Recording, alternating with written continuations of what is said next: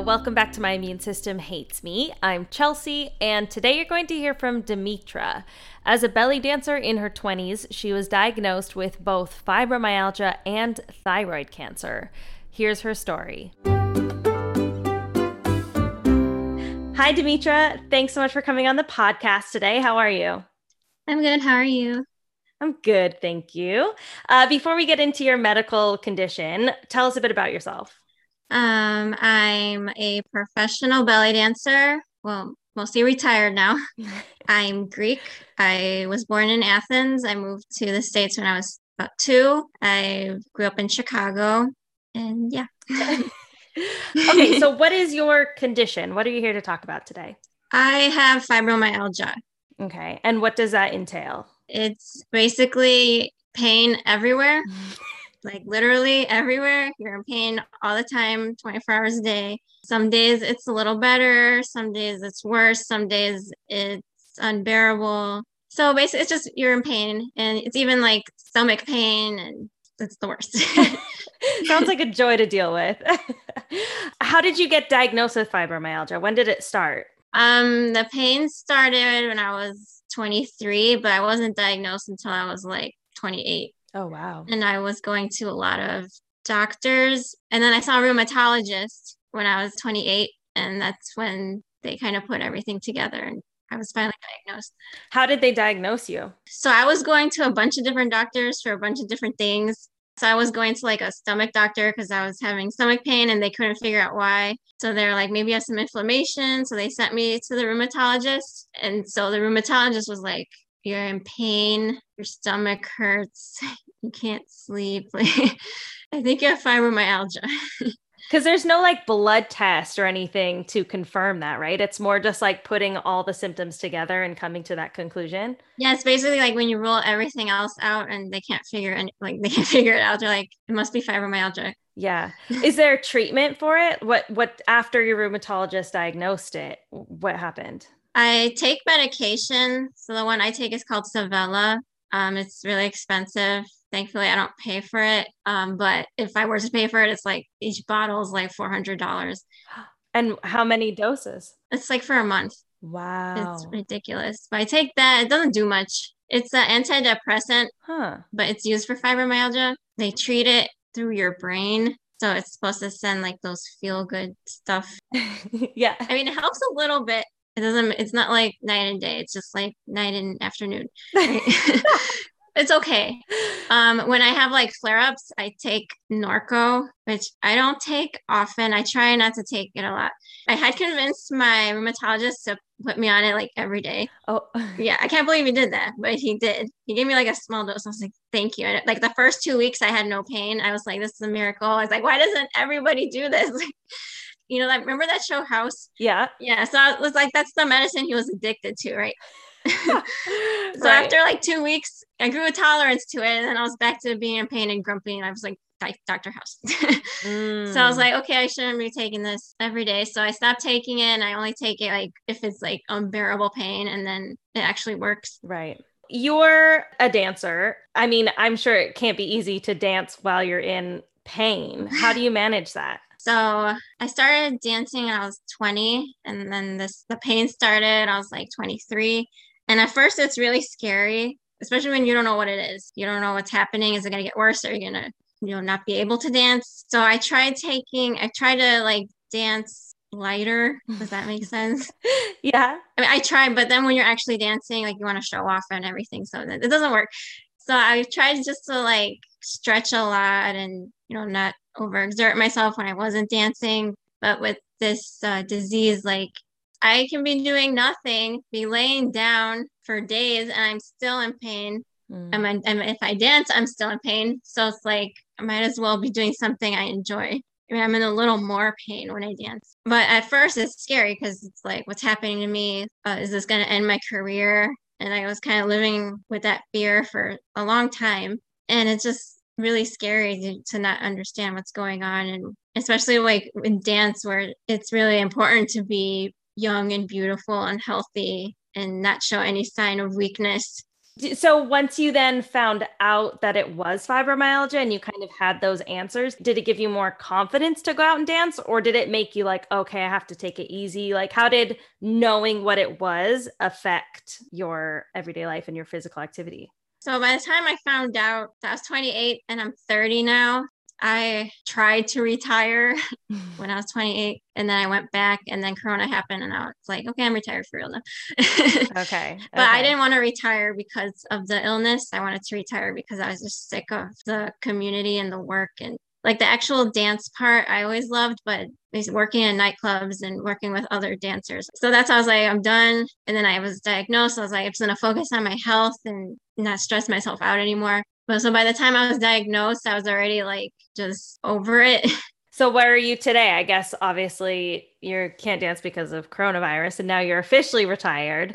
What is your life like? I guess you still have fibromyalgia, you're still dealing with that pain. Yeah. Do you find anything helps like heat pads, ice packs? Is there Epsom salt baths? Like, is there anything like that that you do that to like relieve any pain, or is it just always there? I mean, like if I get a massage, that feels nice. Mm. Like a really painful one, like with elbows. Baths are okay, but because of the thyroid stuff I had going on, I get hot really easily. I hate being hot. So I can only stand being in a bathtub for like 5 minutes. So your rheumatologist diagnosed you. Do you go back regularly for follow-ups, or is it kind of like you're just going to be in pain? Here's some medication. Best of luck. See you later. Yeah, I go back because of the narco he gives me. Mm. So he's got to make sure like I didn't turn into an addict or something. Right. Do you have any advice for anyone else who has fibromyalgia or who thinks they might have it? Keep going to doctors and different doctors and first make sure it's not like something else, like make sure you don't have lupus or something. Rule out everything else. And even if the doctor's like, oh, you're fine, there's nothing wrong with you. I mean, if you're feeling like this, something's obviously wrong, then maybe it's not even fibromyalgia. Maybe it's, God forbid, something else. And just keep going to doctors until you find the answer. And don't just settle. Don't go to a chiropractor. They can't diagnose you. They're just gonna say there's something wrong with your neck, and then they're gonna or try to sell you oils or something. My mom has fibromyalgia. I've been like, "Mom, you have to go to a doctor for this." She's had it for many years and she finally saw a rheumatologist a couple months ago, and the rheumatologist did the same thing. Like did some blood tests and was like, "Well, you don't have any of these diseases, so you're fine." And I keep being like, "Go find another doctor." But my mom does also go to a chiropractor. But the chiropractor is like, "You should go see a doctor for this. You might have other things like Ehlers-Danlos and stuff." I mean, I technically have a chiropractor, but he's also a PA, so he has like actual medical background, and he's actually the one who found my thyroid cancer.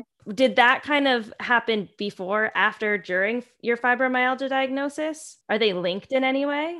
I was 25 when they found it, but I apparently had it. They estimated it, like I was living with it for 2 or 3 years. So I would have started around the time I started feeling pain. And I have like a theory because they say fibromyalgia starts from like a traumatic experience or something. I was like, oh, maybe that's what it was. It's a theory. Interesting. So then when they did catch it, what was the next step? So like I was seeing the chiropractor, he did an MRI on my neck, and then that's where they saw the lump. So he said, go see an endocrinologist. So I went to endocrinologist and she had me do a biopsy. Biopsy was inconclusive. So I had the choice of either waiting it out, see if it changes, or just removing it because it could have been cancer. I was like, I have my grandmother died of cancer. Like it was like a horrible experience. And I'd rather just remove part of my thyroid and know for sure than just wait it out. So I scheduled the surgery and my surgeon was Greek. So I felt like he was going to take care of me. So I have like anxiety. So of course I went online and I looked up, message boards and stuff. And people were like, oh my God, I gained 100 pounds after my thyroidectomy. Oh my God, like I feel horrible. Like, oh, and then I read Roger Ebert had thyroid cancer and he lost half his face. So I was like, oh my gosh. And of course that was like a super rare, like that never happens. Like thyroid cancer, they say, is like, like nobody likes it when they say it's an easy cancer. The good thing about it is it's very slow to progress. So like me having it 2 or 3 years, compared to another cancer, if you had it for that long, it could kill you. It spreads, like it'll go in your lymph nodes and it'll go to your lungs and it'll go to your bones. And like, you never want it to get to your bones because then it's chronic. So like it will spread eventually. That's why it's like, you want to catch it as early as you can, but it's really slow. So that's like a good thing about it. So like the surgeon told me, it's probably like maybe 20% chance it's even cancer. I was like, okay, that's pretty low. So like the day of my surgery, they said, so I was only supposed to remove half the thyroid because you can't just remove the tumor. You have to remove like the whole part. So they're like, we're going to remove half of it. There's a small chance if for some reason we can see it's cancer as we're doing the surgery, we'll take it all out. As they were wheeling me out of surgery, I heard them talking as I was like coming out of, the anesthesia. And they're talking to themselves, but I heard this as I was waking up. Thyroid cancer. It was like it spread to like 10 lymph nodes, and they did like a neck dissection during the surgery. They removed all these lymph nodes, and whoa. So I was in surgery. I think they said like 5 hours because they had to remove all that stuff, and then I just slept the rest of the day. And I remember like I was still out of it, and I was like, my lips are so chapped. I really need chapstick. Like I was like crying. I just really need some chapstick, and it still hadn't hit me like. Even now I'm like sitting here like, whoa, I had cancer. Like, what the heck? It's so shocking because especially when you're in your 20s, you never think it's going to happen to you. And I remember like I was in a lot of pain after the surgery. Like I stayed in the hospital the next day and I couldn't pee. Like from the anesthesia, it was the worst. Like they had to like put a catheter in me. And then like they kept making me walk around. I was like, I just want to lay down. It's like, no, you have to move. So they kept making me walk around. And I had to like move the IV thing with me. And I was like, how did I get here? So they removed your whole thyroid and some lymph nodes? Yeah. So is there something to replace it? Like now what? Oh, yeah. So like you'll die, obviously, without a thyroid. So like now I take medicine not to die. Right. Okay. And so far, so good. I'm always like, what if there's a zombie apocalypse or something and then I can't get my medicine? Oh my God. And then it's not like you can stock up on it. It's like prescription medication.